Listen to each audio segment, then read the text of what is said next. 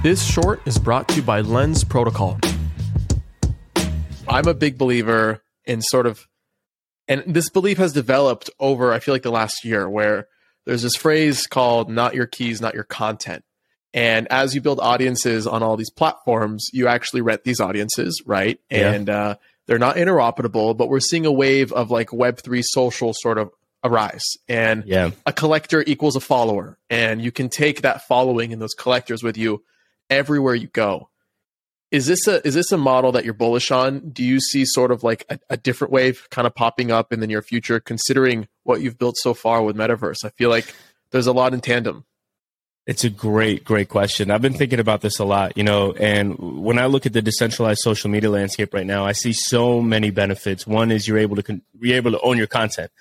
You're able to own your social graph and the relationship with the audience, which I think is of utmost importance. Right now, we see with Twitter, like people are trying to like build their audience elsewhere, and they're trying to take their Twitter followers over to Mastodon, whatever it is. But like there's so many challenges to that. If you're building on a decentralized protocol, your audience goes with you, wherever you're going, because you own that social graph. And so I'm looking at social, and I'm like, there's so much that's broken with it. You're resistant to censorship. You're resistant, or you're vulnerable to censorship, rather. You're vulnerable to, getting deplatformed if you don't agree with, the zeitgeist of the moment. And yeah, I just see so many benefits to a decentralized social landscape. I just don't feel like anybody's really, really cracked product market fit yet.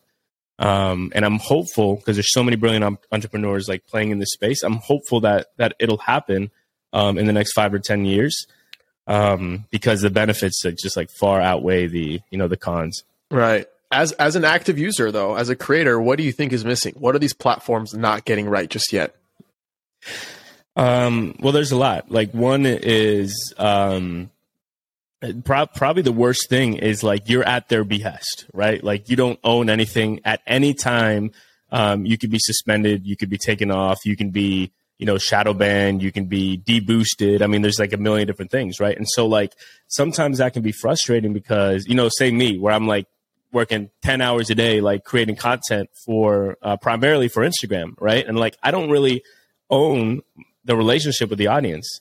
I could try to siphon them out to like email or whatever, so it's more of like an ownership thing. But that's the biggest. I would to say succinctly, I would say the lack of ownership is the biggest problem with social today. What's up, guys? Thank you for listening. If you've gotten this far, then you are a champ, and I owe you a free listener pin.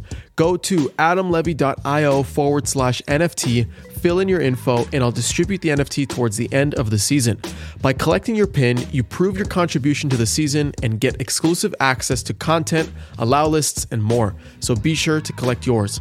Also, please make sure to rate and subscribe to the podcast wherever you're listening. This helps me out so much.